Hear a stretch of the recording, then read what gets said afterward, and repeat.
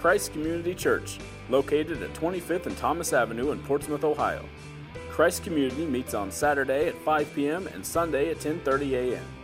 For more information, visit www.christcommunity.net or check out our Facebook page. Well, first of all, that was great. Second of all, how am I supposed to follow that up? Yeah, thank you so much. But no, congratulations, guys. God bless you. Tyler, you're about to learn what it means to marry up, buddy. There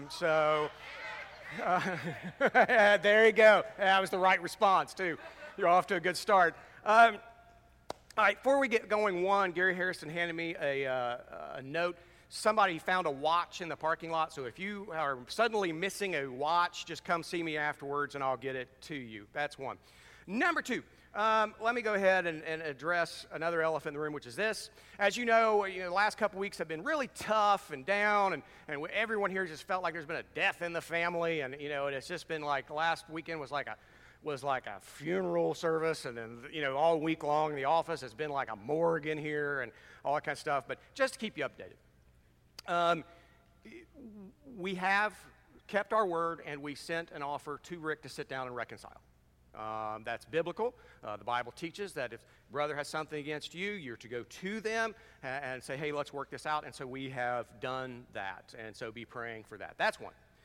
Number two, I understand what that's like. I mean, once the kind of shock and everything kind of wore off of everything, because I wasn't in here when it happened. I was back in the children's ministry with Megan. Mom and Dad were in Uganda, and so I come out and find out, and I'm like, what? And so I waited a couple hours, spoke to Rick, went home, and was just in the kind of shock. But then the couple hours after that wore off, I said, okay, what do I do here? And so I went to a blog, church leadership blog of a church leader I really respect, Tom Rainier, and head of Lifeway. And so I started blogging. I said, what do I do? There's obviously going to be a church split. So how do you minister to people? What do you do in the wake of a church split? And he said, well, it's like a death in the family, and you have to treat it that way, and you minister to people like they've experienced a death. I said, okay, all right, that's what we'll do. But while I was on that, all these lists of articles, so I kept flipping through them. And this is about the only thing that gave me a giggle this week. Under that list of dealing with death in the family, it was a list of 15 strange things that have actually happened at funerals. I thought, okay, I don't have time to read this, but I need to read this. And so I clicked on it, and it was like, so they polled all these pastors, like, what's the strangest thing that ever happened to the funeral? 3 different pastors said they fell into the grave at the graveside service. I assume they slipped. Didn't like cannonball or anything. I assume they slipped. But my favorite was this one service they had, and at the end of the service, the daughter was going to release a dove. And so she released a dove, but a hawk was nearby. And so I was sitting there going, I thought I had a bad week. I've never fallen into the grave. Anyway, here's the deal. Here's where we're at. Enough of this gloominess. Not even God changes the past. So it's time to move forward. It is time to be faithful and do our job as Christians and to worship and be glad for every moment of life He has given us, because every moment is a gift. And we need to remember, and this will be part of this new sermon series, that we're always to remain optimistic, because no matter, if you're a Christian, no matter how tough you have it right now, no matter how tough you have it in the weeks ahead, and there are tough weeks ahead for our church, we're trying to figure out how to keep the lights on and keep our word to make sure we get the veterans taken care of and all that kind of stuff, and those are going to be tough days. But the simple fact is, we keep in mind this: if you're a Christian, every single one of you has a happy ending. Every single one of us has a happy ending.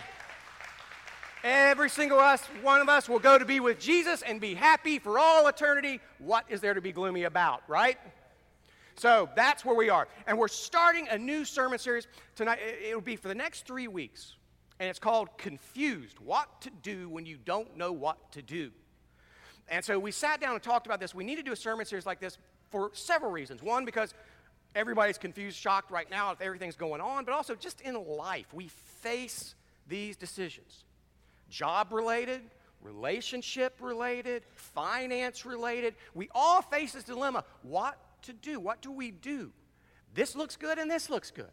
This makes sense and this makes sense. I don't know what to do. That's tough. And so I started to dig into the Bible and started to look at a lot of especially websites and blogs for Christian counselors, professional Christian counselors who deal with this. What do you do when somebody's in your office and they're sitting there and goes, I just don't know what to do. I've got this kid, I love him, but I want to kill him. I've got these things, I don't know what to do. What do I do? And so I kind of got together some biblical principles. I got together 6 biblical principles we're going to be talking about over the next 3 weeks. And so tonight I'm going to be talking about 2. Next week, Dad will talk about 2, and then I'll talk about 2 the week after that. But before we get there, we have to dispel of some myths that we carry around. Now, a myth is something we believe is true without any evidence of it being true. That's a myth. So let's talk about myths for a second. We have to dispel of a few myths. And I actually got this from a pastor I listen to a lot to because he's a great leader named Andy Stanley. And he had this in another sermon series about another subject, but I thought it pertains here. And so here are the 3 myths we need to dispel. Number 1, you've all heard this. Finish the sentence for me. Experience makes you wiser. Wrong. Experience does not necessarily make you wiser.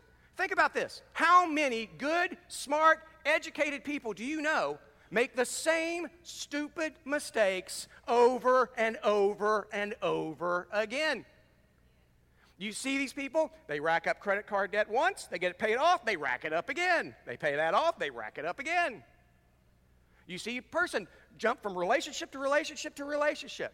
I had a woman sit in my office one time and say, I don't understand it. I've been through these 3 relationships. They're just nothing but jerks out there. I said, well, you picked them. The common denominator here is you.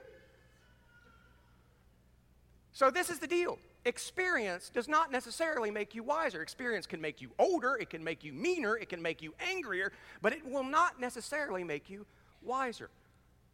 Only evaluated experience makes you wiser. Only when you go through something and then take a step back, take a breath, and go, okay, what did I do wrong there? And you need to concentrate on what you did wrong, because here's the deal. Only God can change other people. You can't. You can only worry about yourself. So you need to take a step back and go, okay, what did I do wrong? And that's painful. None of us want to own that. But you have to if you're going to make progress and not make that mistake again. Myth number 2, time is against me.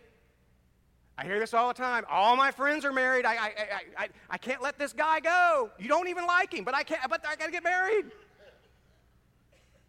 All my friends are having babies. I need to have a baby before it's too late. Yeah, but you're $30,000 deep in credit card debt, $50,000 deep in student loan. How are you going to feed this baby?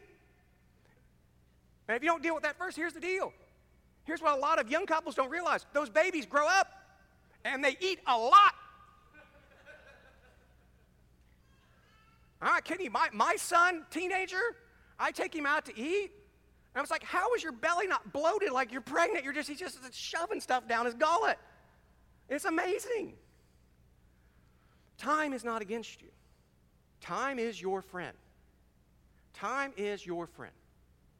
Take time. Take as much time as you can to make a decision. We'll talk more about that.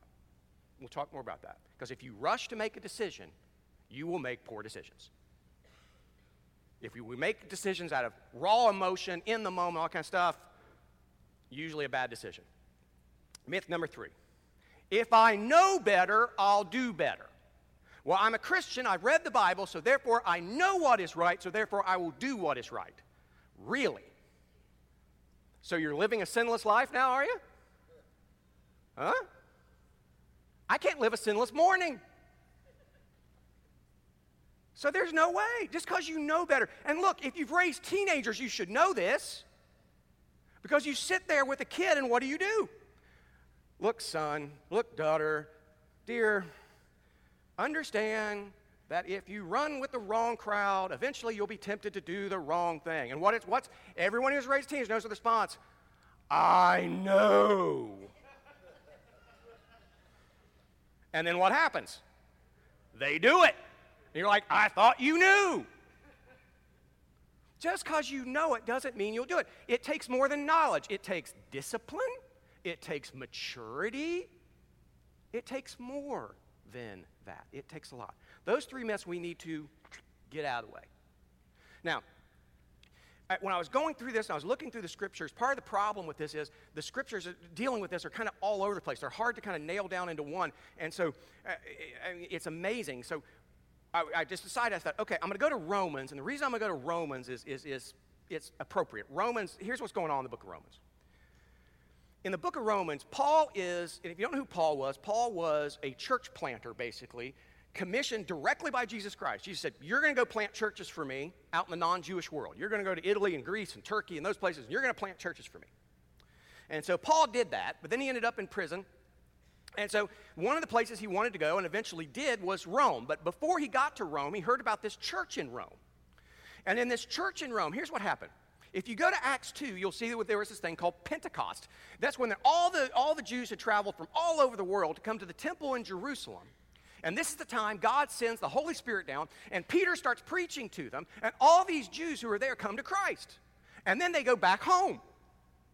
And so all these Jews go and they establish churches, and one is established in Rome. So the Roman church at first is a Jewish Christian church.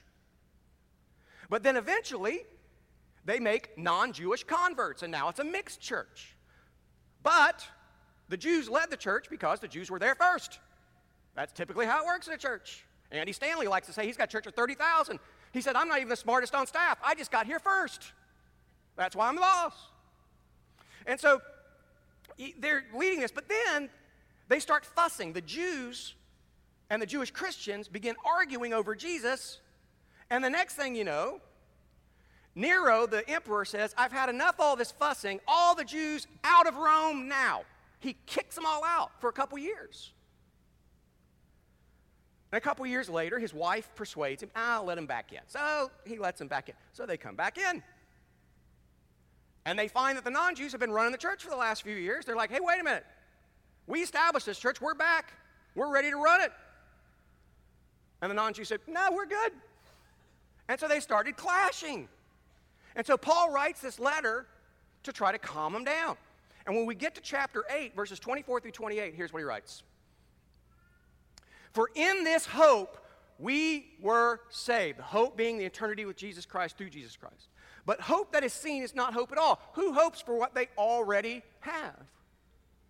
But if we hope for what we do not yet have, we wait for it, what? Patiently. The Bible uses the word patient or patiently around 50 times. We're going to talk about that. In the same way, the Spirit helps us in our weakness. We do not know what we ought to pray for, but the Spirit himself intercedes for us through wordless groans. And he who searches our hearts knows the mind of the Spirit, because the Spirit intercedes for God's people in accordance with the will of God. That means the Spirit of God is praying for you guys at the throne. You ever realize that?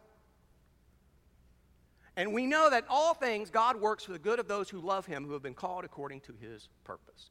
Now, the things I want to pick out, there's all kinds of things to go there, but and hope, we'll talk about hope in a couple weeks, that hope that Paul always comes back to.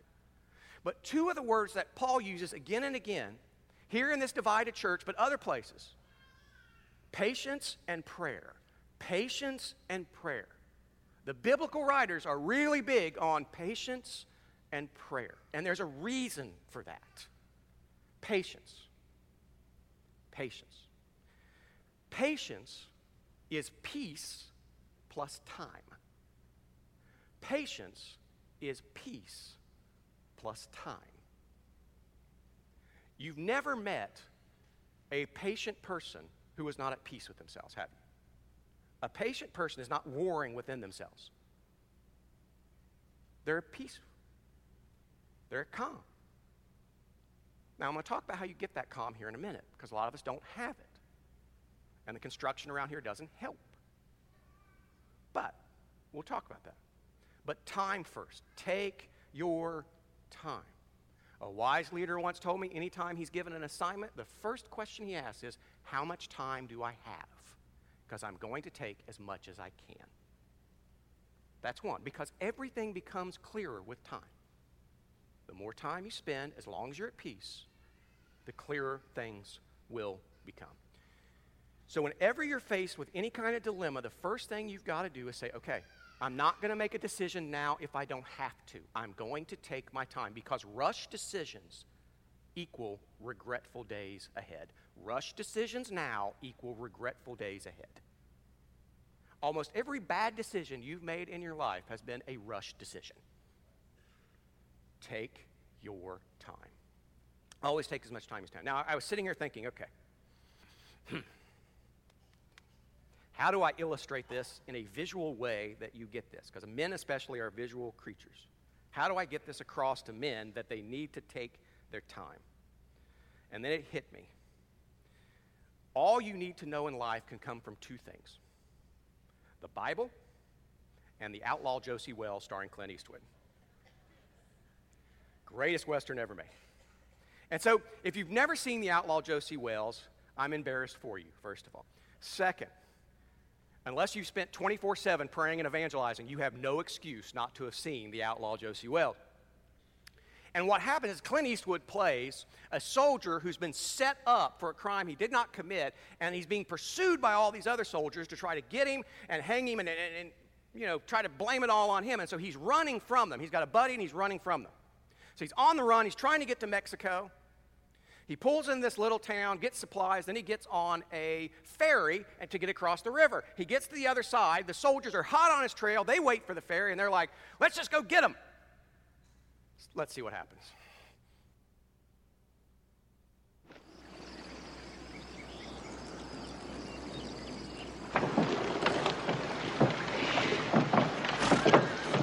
Yeah, fool, there, mule.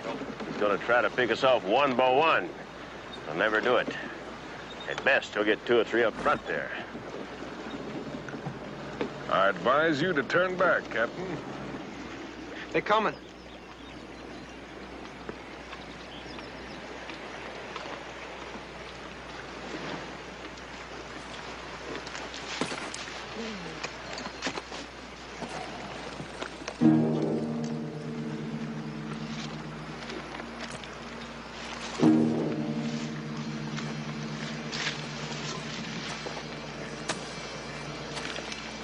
Do you really think you can shoot all those men down before they shoot you?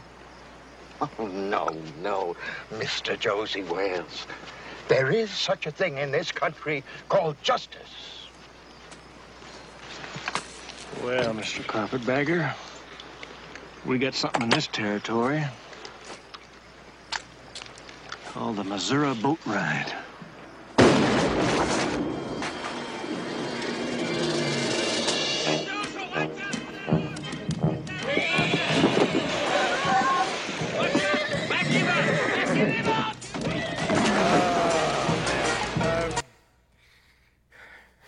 See? That's all you need to know, isn't it? Next time you feel like making a rush decision and you hear this little voice go, I advise you to turn back. That's the Holy Spirit speaking through the Outlaw Josie Wells telling you, slow your roll, come on back. All right, if patience, you need patience, and patience is peace plus time. How do you get the peace? Time is on your side, to quote the Rolling Stones, but how do you get peace? Peace. The answer is very simple and yet very, very hard. It's like people, when I lost 70 pounds, and people are like, how did you do it? I'm like, I ate less and I did more. Simple answer. Doing it, however, much more difficult. Same thing here. Answer to get peace, you pray a lot. You pray a lot. A lot. Now, here's something that may surprise you but shouldn't if you think about it for a second. Studies have found that people who pray more think more clearly and are physically healthier. Now, that shouldn't surprise you because that's how God designed us to be. And if we are as God designed us to be, we're going to be better. Are we not? He designed us to be in communication with Him. That's how we were designed. And when I say pray, here's the deal. 2 things. First, we have to clear something up here. When you pray, and some of you heard me say this again, drop the whole idea that God the Father has some kind of virgin ears where he's going to be shocked by what you say. And don't use the thee and the thous. Just don't. You don't need to lapse into Shakespearean English to talk to God. God understands modern English. And here's another thing. You're not going to shock God because God sees everything you do. Not only does he see everything you do, he knows everything you think. Oh.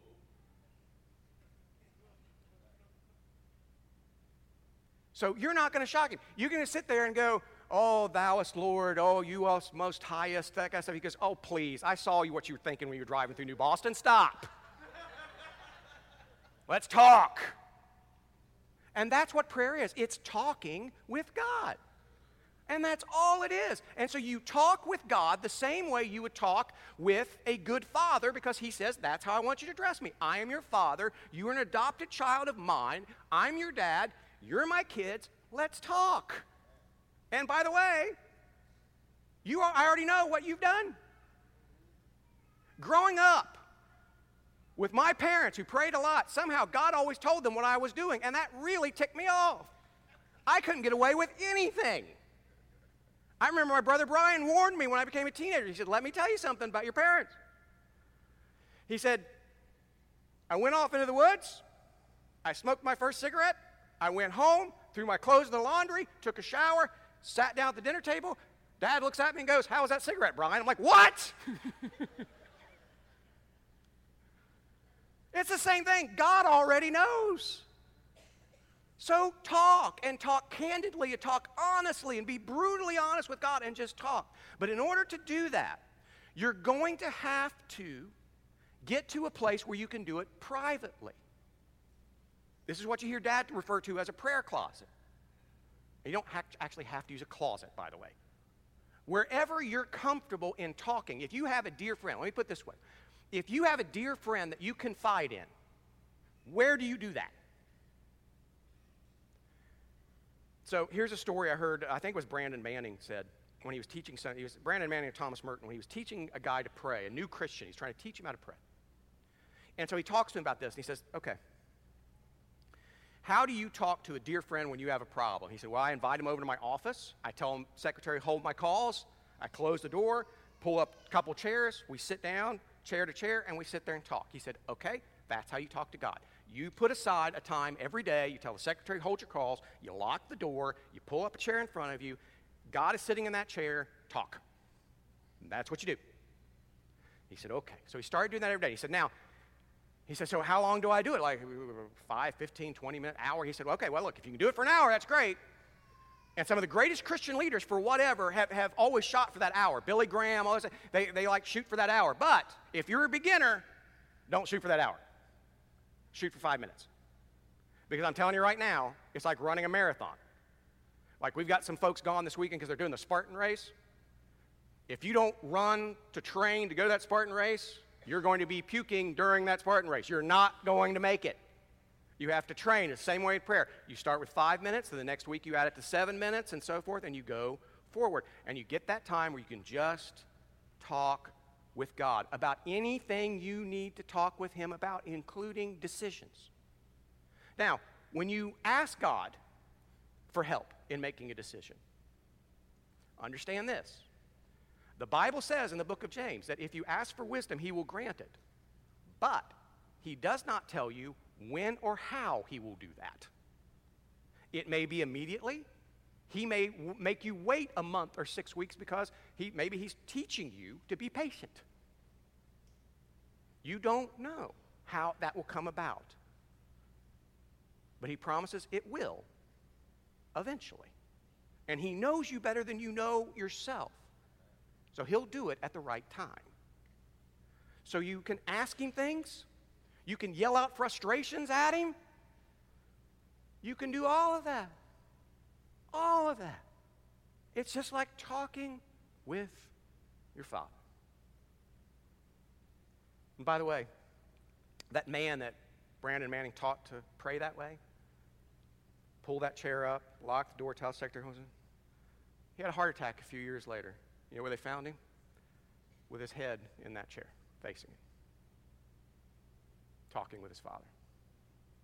He was talking with his father one moment, and he saw him the next. See, you're not going to learn from your past mistakes without prayer and patience. It's not going to happen. And prayer will give you that calm you need during that time to be patient so that things become clear. See, here's the sad thing. We have a tendency only to learn from the mistakes we make in areas of life that don't matter.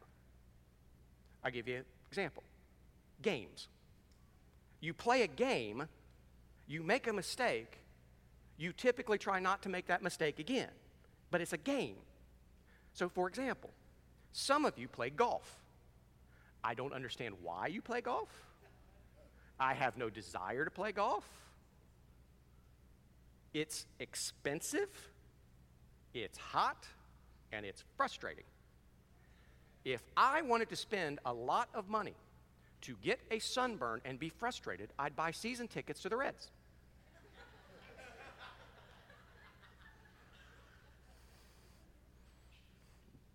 At least you can have some peanuts. I mean, but this is what we do. We make mistakes in our big areas of life: relationships,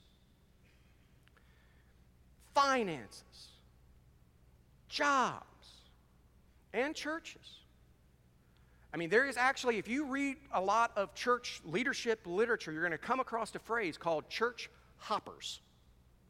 Church hoppers are people who change churches all the time, maybe once a year, and I know folks who I love, I like, they're friends of mine, but they've been to 1, 2, 3, 4 churches in 5 years as a home church. I see that all the time.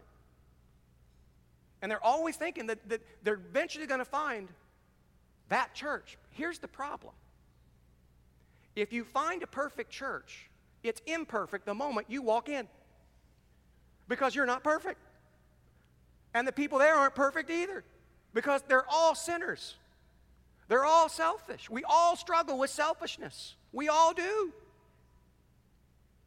We all struggle with that. Every single one of us, from the elders and pastors all the way down, everybody struggles with sinfulness and selfishness. Everybody. We all do. And just jumping from church to church doesn't change that. You're just encountering a whole new batch of sinners. And any church is going to have conflict. Because you get enough people together, they're going to rub. I tell people all the time, I think the only thing keeping some churches together is lack of communication. It's the way it is. You need to take your time. You need to be at peace from prayer. And then there are a few other things we're going to talk about over the next couple weeks that need to come into play. You need to be open. You need to be optimistic. Like I said, we've all got to have, if you've come to faith in Jesus Christ, you've got a happy ending. You need to be selfless. Dad will talk about this next week. Here's the problem when we get hurt. If we're hurt or confused, we get selfish. Do we not? And I'll prove it to you. Did you ever have a friend, I don't care if it's in high school all the way up to now, did you ever have a friend who got dumped by somebody they really liked? What is the only thing that friend wants to talk about? All they want to talk about is themselves. You talk to them, it's always, yeah, I know, it's her fault, it wasn't your fault, I know, it was that way last week, it's going to be next week, I get it. We get selfish. It's almost like a defense mechanism we bring up. It's just there. And so the only way to break away from that selfishness is to be selfless. Because if you just wallow in selfishness, it just continues. So you have to be selfless. And you have to be steadfast, which means you have to stick to the Word of God. Because I don't know how many times I've repeated this over the last couple weeks to people and the hundreds of phone calls I've had. Understand something. It is never, ever, ever, ever, ever, ever God's will to break God's Word. God's Word is perfect and forever. To break it is to sin. And sin is never God's will. That's just the way it is. Now, I've been there. I haven't always made great decisions. I have tried so hard, and I understand what I'm saying. What I'm saying is easier said than done. You know, I got into fitness a couple years ago. I work out 6 days a week, and there's not a single time I still don't go into the gym where at some point I'm like, why am I doing this? I could really use a pizza right now. I get it. It's easy to get distracted. It's tough to stick to something. Some of you are going to start praying 5 minutes tomorrow, and then Tuesday you're going to forget. Here's what I'm telling you. Forgive yourself. Dust off your pants. Try again. Try again. And keep pressing forward. This is tough. It's easy for me to sit up here and go, guys, pray more. Guys, take your time. Guys, be optimistic. Guys, be selfless. But I understand why that's easy to understand. That's difficult to put into practice. It is. I guarantee you, no matter what you think or feel right now, some of you may be sitting there going, amen, Matt, and then you'll get in your car and somebody will cut you off in the parking lot, and there's that selfishness again. It's just there. It's just there. But I promise you I'm going to finish the next 5 minutes so we can beat everyone else to the restaurant, so you're going to be okay.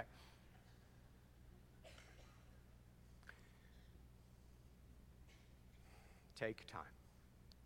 Almost every bad decision I've made in my life, and I have made a lot of them. When I look back on my life, I don't know how I'm alive, to be honest. My high school buddies say to us, one of the first things, one of my best buddies, Steve Hamilton, always comes over and goes, can you believe we're still alive? Like, no! Because in high school, I swear I thought my mom thought, did I drop him on his head too many times? What happened? Did he crawl off the bed head first? What happened?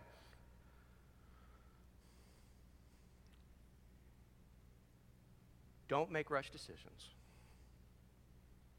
Be prayerful. Be prayerful till you get peace, and then pray even more. Because life will come rushing in again.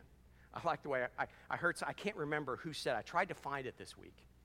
Somebody said he was talking to a guy, and he said, you need to start praying during the day about 5 minutes a day to pray. Start there. And the guy goes, I ain't got 5 minutes. He said, well, then you need 2 hours.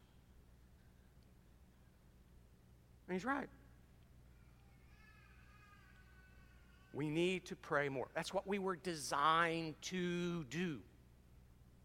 We were designed to always be in communication with our Heavenly Father, whether through worship, whether through reading His Word, or whether through prayer. That is the one thing I guarantee you is God's will always. Always. So you need to keep that in mind. So folks, understand there are some tough days ahead for this congregation financially and so forth. So be it. So be it. It's time to man up, move forward, because the job is the same. Reach the lost, grow the saved, serve our master.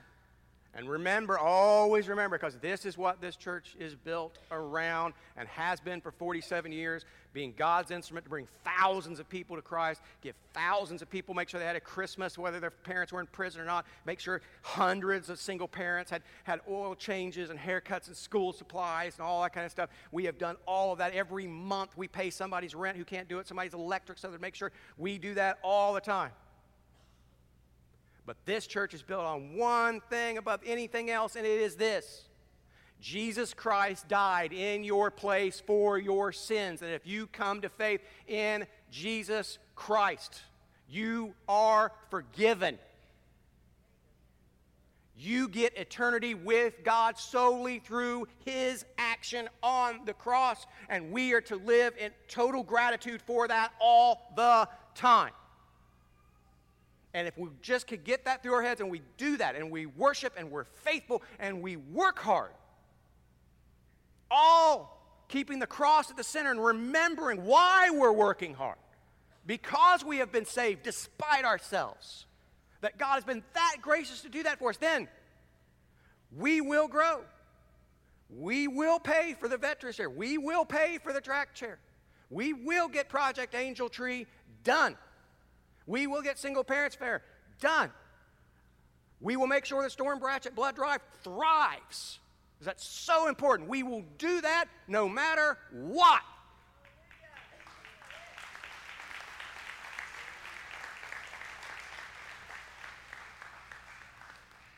Because God is good. And so is lunch. So let's pray and get to it. Heavenly Father, thank you for today. Thank you for these graduates. Just ask that you bless them and go with them. May they be reminded that no matter where they end up, and we do hope they get jobs, but no matter where they end up, they remain faithful to you and keep what is most important at the center of their lives. We pray for reconciliation, but most of all, we pray for faithfulness, that we are faithful servants of you. We thank you for Tyler and Arizona's engagement. We pray for them. Most of all, we thank you for our salvation, which we cannot earn, and you have given to us freely. Thank you, Lord. And may all of us live in thanks every moment of every day. In Jesus' name we pray. Amen. God bless you. God go with you guys. Love you guys. Christ Community Church, located at 25th and Thomas Avenue in Portsmouth, Ohio. Christ Community meets on Saturday at 5 p.m. and Sunday at 10:30 a.m. For more information, visit www.christcommunity.net or check out our Facebook page.